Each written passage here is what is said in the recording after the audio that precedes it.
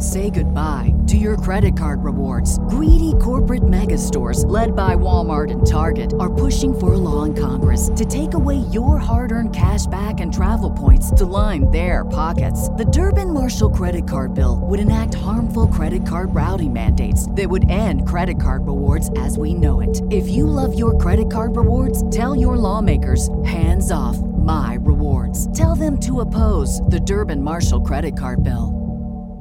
What's the easiest choice you can make? Window instead of middle seat? Picking a vendor who sends a great gift basket? Outsourcing business tasks you hate? What about selling with Shopify?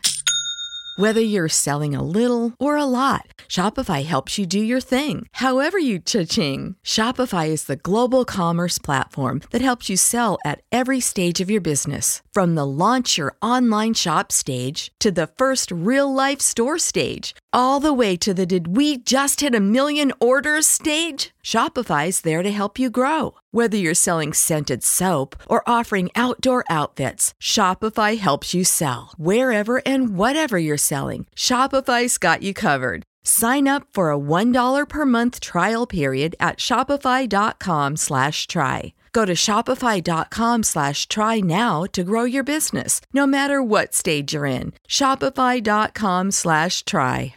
Comic Book Club News gives you the comic book news you need to know first thing in the morning every weekday in the form of digestible 3 to 5 minute long podcasts. Comic Book Club News recaps breaking news stories from Marvel, DC Comics, and beyond, Monday through Friday. New episodes drop 6 a.m. ET in the Comic Book Club News feed, so they're ready for you when you're ready for the day. Comic Book Club News. You hear it second or third, possibly fourth. Everybody in your crew identifies as either Big Mac Burger, McNuggets, or McCrispy Sandwich. But you're the Filet-O-Fish Sandwich all day. That crispy fish, that savory tartar sauce, that melty cheese, that pillowy bun. Yeah, you get it. Every time. And if you love the Filet-O-Fish, right now you can catch 2 of the classics you love for just $6. Limited time only. Price and participation may vary. Cannot be combined with any other offer. Single item at regular price. Ba-da-ba-ba-ba.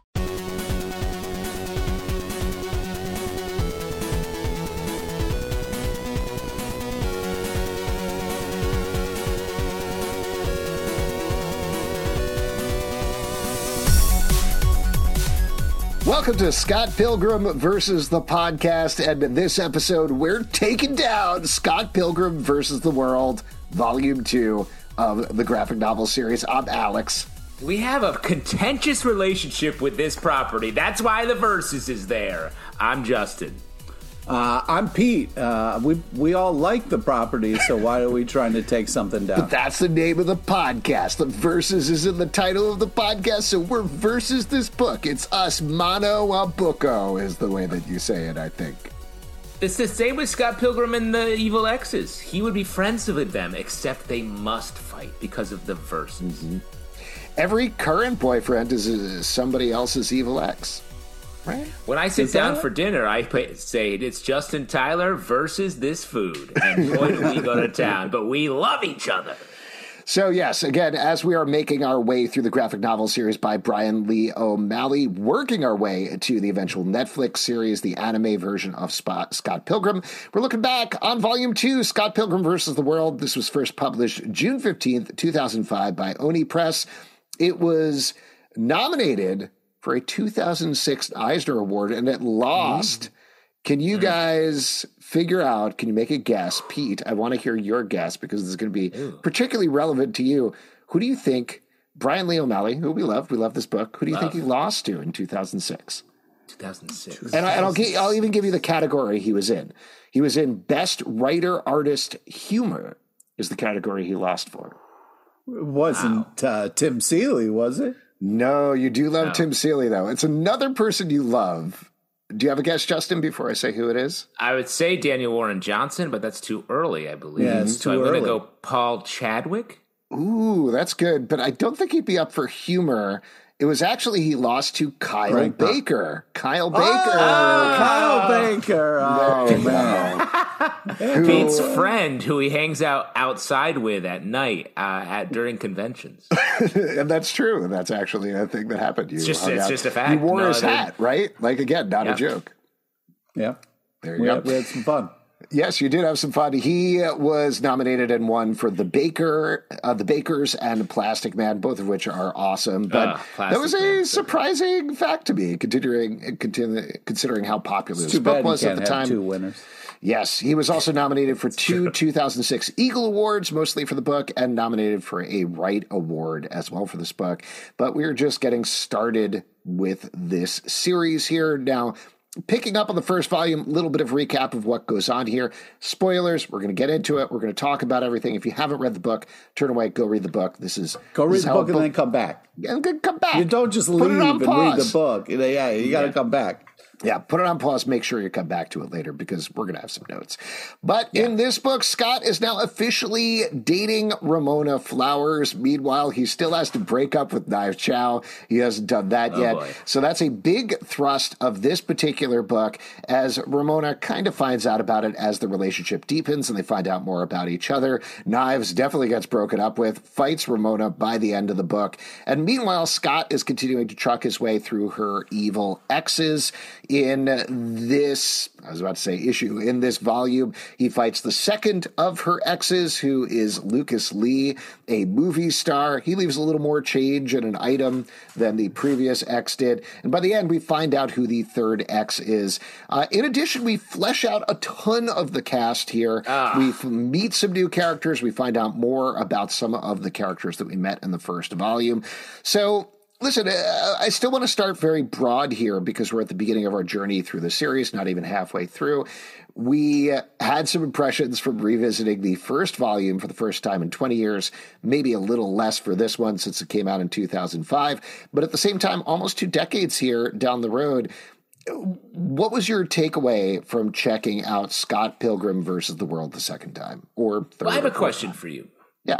Are you guys reading the color editions or the black and white? I feel like we didn't mention this on the last episode, and I'm curious.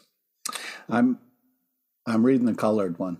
Whoa, that's huge for you, Pete. I'm surprised. Yeah. You Pete's love the black and white king. I love the black and white, but the colored one was on sale or something. I don't know what happened, but I got it. And if you went to a bakery and you're like, hey, give me a black and white cookie, and they were like, we only have these color cookies, but they're on sale, would you get those instead?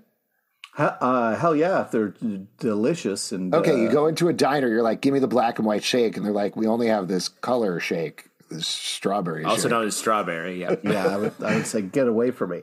Interesting. So shakes is where you draw the line that you don't draw with comic books. Whoa. True. Pete lives in a black and white world. There's no argument there.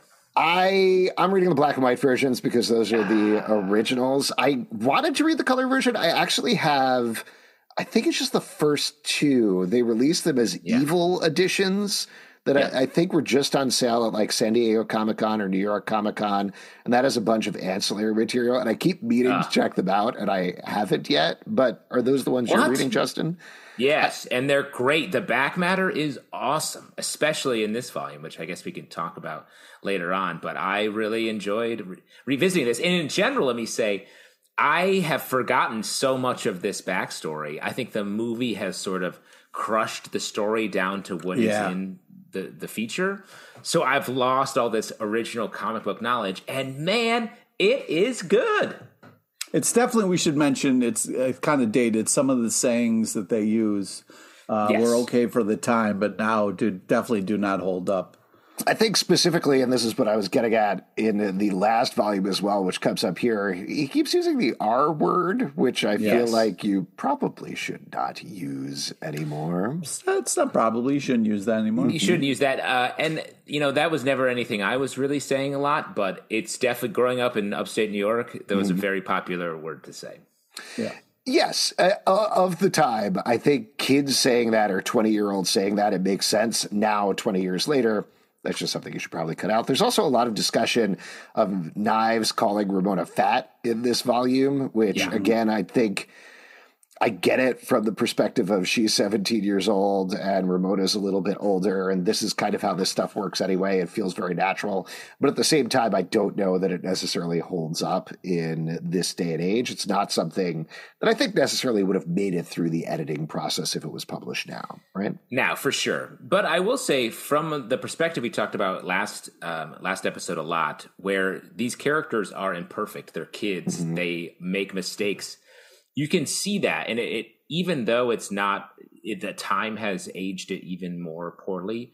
Even back then, it was sort of like, well, don't do that on both of those fronts. But I think the point is, and I think this holds up from a character perspective, like they are being wrong here, and you see, especially with Scott, a little bit of a shift where he's starting to have some proto maturity coming in at the same time he's being sort of a goober.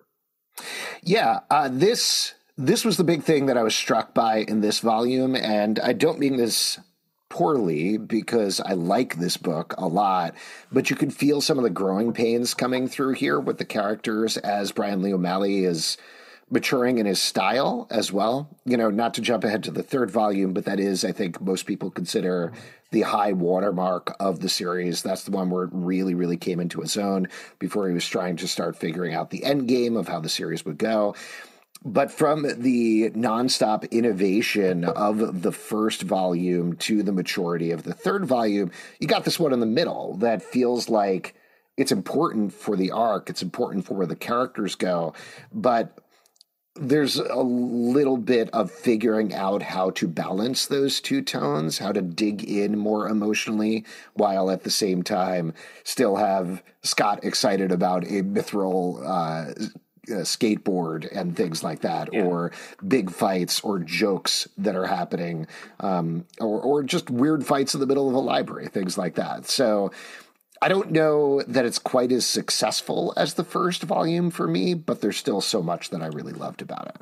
Yeah, I mean, the Lucas Lee fight is worth it alone. I mean, it's hysterical. I mean, I had forgotten about the part where he asked for the autograph. Like, that was just such a fun moment. He takes a little break. I got to ask you, not to keep turning it to you, Pete, but you are a huge Luke Wilson fan, and one of the ongoing jokes in this volume is mistaking Lucas Lee for Luke Wilson, and then later on there's another character that he mistakes is actually named Luke Wilson, I think, Wilson, but not Luke Wilson, the actor. An unrelated Luke Wilson. How'd you feel about that, Pete? Well, I thought it's a fun bit. I thought for sure it was just a really fun bit. It also makes me really love the movie fight. I think, Chris Evans as the Lucas Lee was such an amazing, fun choice. But I also really love the Lucas Lee in this comic as well. This whole like Oscar thing was hysterical. Just really more intimidating here. Yeah. But the beard kind of like beard look was just it's a perfect kind of thing that I think they did a great job on. This is maybe a foolish question, but what are your Wilson brothers power rankings? Oh, wow. Mm-hmm. Yeah. Because there's Luke, there's Owen, and then there's the third one. Right. Yeah, and the third one was unbelievable in that, God, I loved him in it was that roller derby movie with a bunch of amazing actors, and I thought he was hysterical in that. Okay, quit dodging the question and give us the rankings. Well, that's the thing. I'm kind of stalling because the real answer is the unheard of Luke first, then the unheard of Wilson. Yeah, the unheard of Wilson, then Luke, then Owen. Wow. You got the unheard, the unnamed. Really? Where would you rank the one from this volume, the one that doesn't exist in real life, in that list as well? Yeah, he would be fourth. He would be fourth. Oh, interesting. I thought since he was the most vague and unseen, maybe they would make him first. So first the Wilson who was in the roller derby movie we don't remember the name of, then Luke Wilson. Future Man from Bottle Rocket. Right. Then Luke Wilson, then Owen Wilson, then Luke Wilson again, but the other Luke Wilson. Exactly. Don't mix them up. Okay. Because I want to say, like, this comic that we're talking about references Bottle Rocket. Oh, yeah. The first Wes Anderson movie starring Luke and Owen Wilson. And reading it here, isn't it nice when the things that we like are in the things that we like. You know what I mean? Like when the characters in something we like the same things that we like. I love that. Yeah. Yeah. I totally.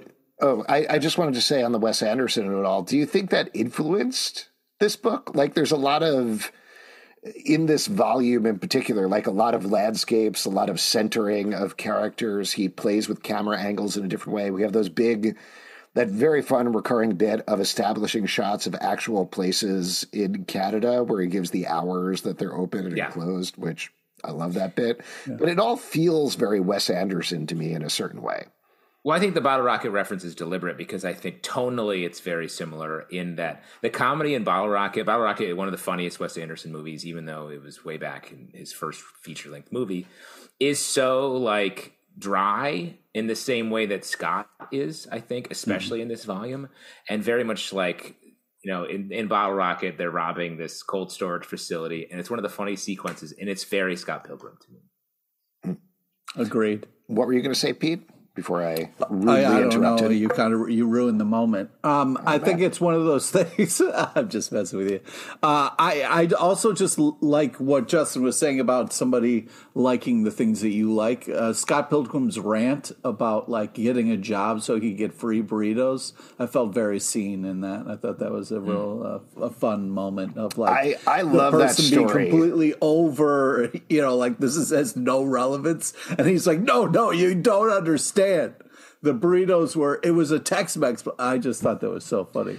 Well, I love the emotional layers that we get in this book through conversations between Ramona and Scott. It feels so true to the real beginning of a relationship where that's what you're doing. You're talking through all these previous ridiculous stories. You're not specifically addressing the heartache in a deep way that maybe will come later, but the way that Scott gets at it, and we start to wipe away those layers of pain that he's been feeling since his breakup with Envy Adams is what we find out by the end of the book is great. It makes you really feel for him, I think, in a way that you don't necessarily feel for him in the first volume. You enjoy him as a character in the first volume, but here you start to understand him and start to understand why he is such a goober, to use the term that you were using, Justin. Well, and also like to the overlapping of all these relationships at once is so like the time in your life when you're in your early 20s and you're like, oh, I'm really attracted to this person, but I just broke up with this person and I'm sad, but I'm currently dating this person. It's very like all these trains run in parallel and perpendicular to each other. It's the book captures that feeling so well. I think that's why it keys into people when they first read it, especially if you read it at that age or right after. So, and rereading it, I'm like, it takes you back to when you're at that age. You're like, I love this person, but I really need to break up with the person that I loved yesterday, but now I want to break up with immediately. Yeah. Well, I think it also like the not so important conversations, but are so important conversations, like when they're at the show and all of a sudden it just kind of cuts away from action to hear these two people just kind of talking about the show. And then later, two people who are like, oh my God, that girl smokes. Oh, that is so cool. You know, like it's just so random, but yet says a lot. I really love those slice of moments stuff that you get in this comic. It's such a great idea for giving you the headspace of the characters and what's going on and other people in the same venue, which is unique. You don't get that a lot. It's usually just, what are the main characters doing? Where are the main characters in this setting? You know, other people around the main characters. So just like the kind of random or slice of life that you get that sets this tone that kind of really encapsulates everything that this comic is about is such a cool, great thing that I think is just so smart. Well, on top of that, I feel like the main character syndrome that Scott has, and it works for him because he actually is the main character. But I feel like that is all inherent to all of us when we're young like that, where we're like, yeah, those people are talking about what I'm dealing with because what I'm dealing with is so important. It's going to shut down this whole club until we get this resolved. And that's also just a great capture of youth. But I do want to say we should really talk about the main character of this book, Kim Pines. The real title of this book, Kim Pines versus the World. I thought you were going to say Young Neil for a second because he's my wow. I love He's your favorite? I love Young Neil? Now, He looks He's exactly already dating Get out of Knives. here. Come on. He's a what is that? betrayer. He's just a nice guy, supportive guy. He's Scott with none of the problems. What? Wow. He is. He looks exactly like a smaller Scott, but he's not problematic. He's just a nice guy. Knives is using him in this book. We can dive into that a little bit, but it's okay. He's having a nice time and he's trying to be supportive of her and loving. I can't believe you. Justin brought up a very valid thing that I wanted to talk about, and then you just throw a grenade down the hall to be like, "Oh yeah, have fun talking about whatever you wanted to." No, it's fine. We can Our talk Young about Neil versus the World podcast is much shorter. Now, who did you want to talk about? Kim Prine was the name of the character. Oh, come on, man. John Pine. I'm so happy to get more Kim info. It's it's something. Oh, nice. It's something that the movie doesn't address at all. And I think the backstory of, Scott, who, kind of being in his own world and maybe being a dick and not being respectful of other people, kind of quickly fell in love with and then quickly fell out of love with Kim. And she just has to kind of like roll with it, So I really loved what they did and said, and I wanted so much more in this issue of Kim and her feelings. Well, I'm curious, leading up to the new TV animated series, are we going to get more Kim? Is the future of Scott Pilgrim outside of the end of this series a relationship with Kim Pines? Outside, like going forward at the end, that's a crazy thing. That's a grenade. That's what I think is going to happen in the animated show. I think the animated show. Okay, you're jumping too far. You're getting too far ahead of your skis here. We're getting hot takes now. This backstory that we're talking about, this great sequence where Kim flashes back to her relationship, meeting Scott, what that was like. We see a big fight sequence, all the stuff that we didn't get in the movie, and maybe I do think we'll get in the animated series. Yeah. Because it is really cinematic. It's very much leading into like, I don't know what the comp is. It's not exactly a Western per se because it's very video game infused. Maybe there's a little bit of like Miyazaki with the wind blowing and the leaves and everything there. Whatever it is, it's very cool, and it comes to the middle.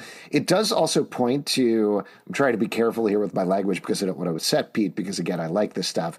But one of the faults with the book is it blows out the cast so much that there are certain times when it's like, it's swerving focus all over the place to set up these characters for later that we like and the sequences we like. But it does lead to this very fractured feel where there were points, even though I've read through this whole series, watched the movie, etc., where I was having a little bit of a hard time keeping track of like, wait, who are we with right now? Which of the many women in this book that all have brown hair are we following necessarily? But you're like, how does this character relate to young Neil, the only character that I, Alex Albin, you should care see about? my murder board. It is wild. Young Neil in the middle, and everything comes out of that. Yeah, no piece of yarn connects to him, but he is in the middle of the board. It's like he's a little fly caught in the spider's web that is this book. Yeah. Kim's stuff is great. What do we feel? I want to ask this right now because I know Pete has some strong feelings here. Just based on having read the first two volumes here, Team Ramona or Team Knives? Pete, take it away. Well, you're trying to set me up here, but I just think it's one of those things where it's interesting when I'm reading, kind of going back to revisit it, because there is a Ramona part in here that I was struggling with because I'm hard Team Knives, but the walk and talk that she does with Scott Pilgrim in this, where they're kind of getting to the bottom of stuff, and she casually Ramona's just like, oh my God, that's your answer? I want to break up with you. And then they kind of change subjects and it's never kind of brought up again.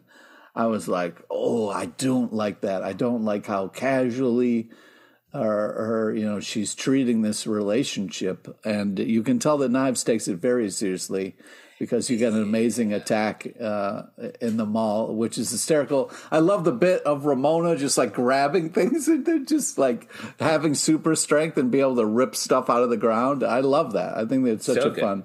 Yeah. Pete, you're a huge rom-com fan.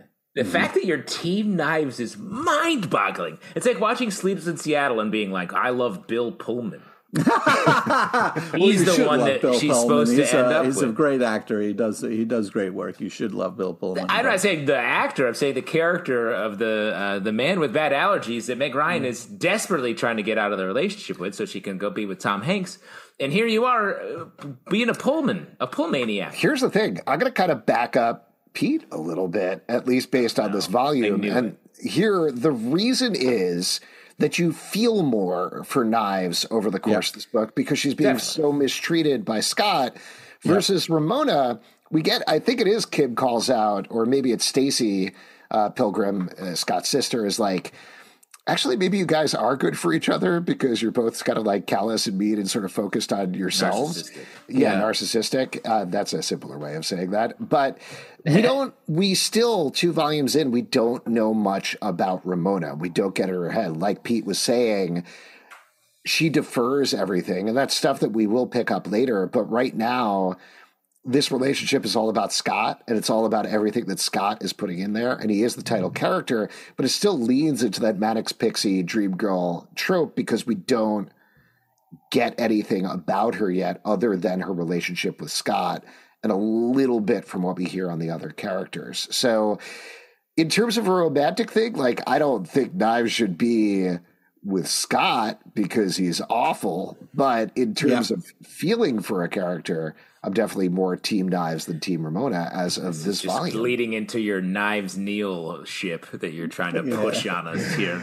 I hope the books lean into that. Do they? I'm not sure, but I assume so. Young Niall by Scott Pilgrim versus the great relationship that young Neil and Knives Chow have. Volume 5. The thing is, like, I take your point. Like, Knives is going through all the emotions, and I think this book actually does a great job of just very artistically showing what it feels like to be like, to declare love for someone and be immediately cut off from it by the breakup. Like, and over the course of the book, when she dyes her hair, we actually get a lot of time with her, and it's great. She has the bigger emotional moments. But the Ramona stuff is purposefully being withheld here because we have to build it up over the course of these volumes. And secondarily, they're in the phase where it is all light and fun and walking and talking about everything and anything in the world. So it makes sense that it's not really heavy with emotion. It's all the poppy stuff. But I would argue the real relationship here is Kim Pines. I agree. Scott. And like the book is putting all the emotion on that. We feel her pain. She's much more present with Scott. The way she talks to Ramona and confesses that she dated Scott in high school, I was like, what? That's such an exposure to do that. And if this were a rom-com, and it technically is a more traditional rom-com, it'd be building toward a Kim-Scott relationship, I feel like. I love that we have all read these books several times, watched the movie several times, and we're still like, ooh, I got these ships. I hope they really pan out. We'll see. We're all in our corners, dialing it up the fan base. Yeah, it's the 3 big teams of the book. We got Pete shipping Knives and Scott. We got Justin shipping Kim and Scott. We got me over here with young Neil doing whatever I'm doing. Nobody knows. Nobody knows. Young Neil to be happy. It's a bunch of nonsense. There you go. What else in this volume jumped out at you? What other scenes or events would you like to call out? Yeah, I really love the Envy phone call and like the ramifications of that, of like I love the back and forth of like, it really felt like someone was in a relationship because like you just see the 3 dots and Scott being like, what? Like, that's somebody who knows somebody well enough when they're not talking to be like, what is going on? You know, because otherwise, you know, you might just be like, all right, you know, they don't have anything to say. But the kind of history that's shown there in those little moments, I think is so great and powerful. And then how it just wrecks Scott to have to talk to his ex, and he's just laying there on the floor when his roommate gets home is such great. I just think, you know, Brian Lee O'Malley has been through some shit. He has enough life experience and had his heart broken and been through some stuff to be able to kind of showcase this in a way that is clear that somebody is not reading about it. They've experienced it. They know what's up. 100%. And you see Envy being like badass, beautiful. Everyone loves her. Yeah. Except for Scott because she broke his heart. Like I think that's so good. The shots of Clash at Demon Head are so good. Clash at Demon Head named after famously named after a Nintendo game. She's so shitty about Sex Bob-omb, but her band is also named after like a NES thing. Like I love that. Just all the little knives, lowercase k, being twisted here all at once. So that is all great. I want to shout out the recipe. I thought was really great. Oh yeah, that's fun. Mm-hmm.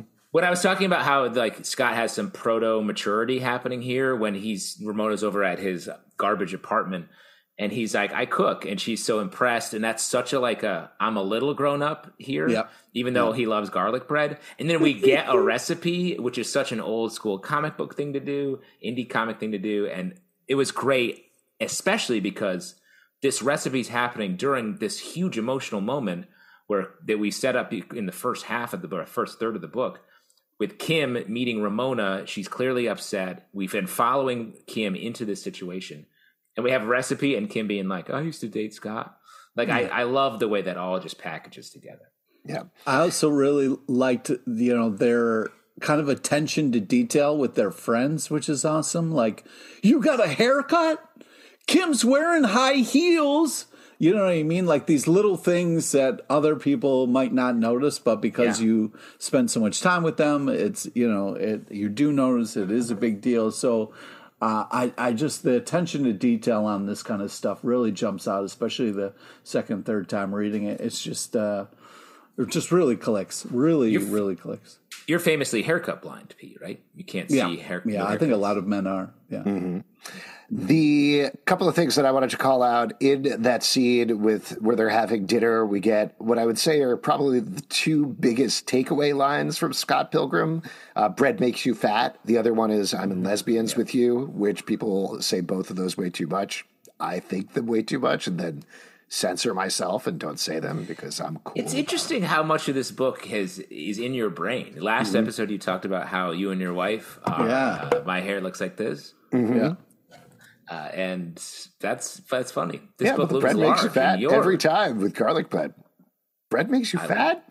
I love garlic bread. I do also love garlic bread. Garlic bread is awesome. So there's that. This is maybe a little bit of a bigger takeaway thing, but I like the different gradations. We were sort of touching on this just a little bit before, but the different gradations in terms of how the friend group treats each other. We talked about in the first volume that they straight up hate Scott. Like they just think he's the absolute worst. But at the same time, they know what Envy did to Scott and hurt him was even worse than that. So to see them switch to be on his side and be like, oh my God, she called you. What was she doing? That's terrible. That also feels very true to a friend group because there are friends that you're like, God damn it, I hate that guy. Why does he always hang out with us? But also you would defend him with your life at the same time. Well, it goes to, maybe it's just me, but most of my relationships are built around like, I love these people so much and I express it by roasting them and by like calling out things. That's how I grew up and that's how I definitely behave. Have you guys ever experienced this? Say less. Not yet. So I feel like that is also very, like that really resonates with me. Yeah. I also, the roommate fun with Kim was really great, but also like the moment of like Scott talking to his sister and then being like, "You hung out with Ramona," and she's like, "I don't know," and she, and it was just like I feel like such a cool small moment that I think was. Again, it really feels like someone who knows and is kind of been there and it just like understands siblings and also like when one person's freaking out. So I just feel like there's just so much little stuff going on that's so enjoyable. I also really like Wallace being his trainer. That's a great position for Wallace, but also not being very good at it at the same time or not 500 push-ups is a lot. Yeah, but also he just like doesn't care quite enough to do the best job possible. I love Scott getting into the fight with Lucas and then immediately just straight up getting cartoon destroyed to the point where like, hold on, stop. Do you want some carrot sticks? Do you want to like just chill out for a second and chat? That's very fun. Also, the way that he beats Lucas by tricking him into doing a dangerous skateboarding move. Yeah. very fun turnout there. Great. There was one thing I wanted to throw out to you. Last episode, we were talking about whether there was somebody better to cast than Michael Cera as Scott Pilgrim in the movie. This volume, it was present in the first volume as well, but in this volume, there's a lot of like Scott being a sweet kind of dumb guy and then immediately flying into fits of rage. So I present to you, maybe a good pick for Scott Pilgrim would have been in his prime Adam Sandler. What do you guys think? Oh, wow. Right? Wow. That's interesting. That's interesting. I don't know. For some reason, he doesn't have the same wide-eyed goofball nature that Scott has here, but I could see a little. You know, he can pull off the sort of bigger acting moments as we've seen in some of his movies. Yeah. Bring that uncut gems. He could do it now. He could do Billy Madison, but for Scott Pilgrim redo. I can't tell if you're baiting us or trying to make me happy. I honestly can't tell either at this point. That's how I was raised.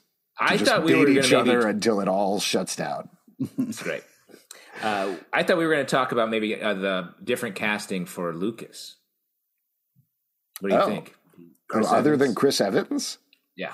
Chris Evans, this is arguably his greatest role of all time. What are you talking about? I don't know about that, but he is perfect. And it was a perfect timing as well for getting Chris Evans before he was in his Captain America days. He was the douche from so many comedy movies. Absolutely great. So did you have another suggestion, Justin? Yeah, Justin, what are you saying by bringing this up? I was saying before that Chris Evans is sort of very friendly and nice, and this Lucas Lee in the comic is a little bit more aggressive, big, scarier. What about Jason Momoa? or John Cena. Yeah. Or to throw it out there, if you want somebody that brings like a little bit of that danger to the role, maybe like a baby Hitler. Like you go back in time, grab baby Hitler, bring him forward. Stop. Why would you do this? I'm just saying, give him a chance. Give him a chance. Don't do this every episode, man. You don't have to astute listeners may be able to spot the baby Hitler reference in all of our episodes of Scott Pilgrim versus the podcast. That's not fun. A couple other things I want to say. In the beginning, Scott's dad looks just like an older Stephen Stills. Secretly, maybe they're brothers. Just something to think about. Love the reference to comics aren't just for kids anymore. Bam Pow comics aren't just for kids on the Now magazine, which if you don't know is like a very cliched article and headline that went around for literally years, around the time when we first started doing Comic Book Club and comics really entered the mainstream. And then finally, shouts and RIP to Gord Downey, frontman of Tragically Hip, that they reference here at band rehearsal. Great band. He died long after this book was published. I've seen Tragically Hip a ton of times. Really great. Love the shout out there. Again, I like when characters I like the same things that I like. Yeah, I noticed that. I loved every time Scott hit the pause button. That was just such a fun kind of visual thing that they did. What was that? They just wrote like pause up there when he was like, Oh, okay. Fun. I see what you're saying. Great book. Really good still. Good series. I guess we'll keep covering it, even though we started very aggressively at the beginning of the episode. Very anti this book, but I think we've won each other over by the end here. So the book wins this round is, I guess. Okay. I see what you're saying. All right. We lose again? We're 0-2. We lost again. Man, this is rough. 0-2. I haven't gone undefeated since JV soccer. I haven't gone fully defeated since JV soccer when we went 0-18. Yeah, it's a big difference in story there. Yeah. If you'd like to support this podcast and all the podcasts we do, patreon.com/Comic Book Club. Also, we do a live show every Tuesday night at 7 p.m. to Facebook and YouTube. Come hang out. We would love to chat with you about Scott Pilgrim. Android, Apple, Spotify, or the app of your choice to subscribe, listen, and follow the show at Comic Book Live on Twitter, Comic Book Club Live on TikTok and Instagram, comicbookclublive.com for this podcast and many more. Next time, we'll be taking on Scott Pilgrim Volume 3. Let's see. Come on. We're taking that one for sure. I can guarantee it. What if Adam Sandler played all the roles? Nutty Professor style? The clubs. That's it. The clubs.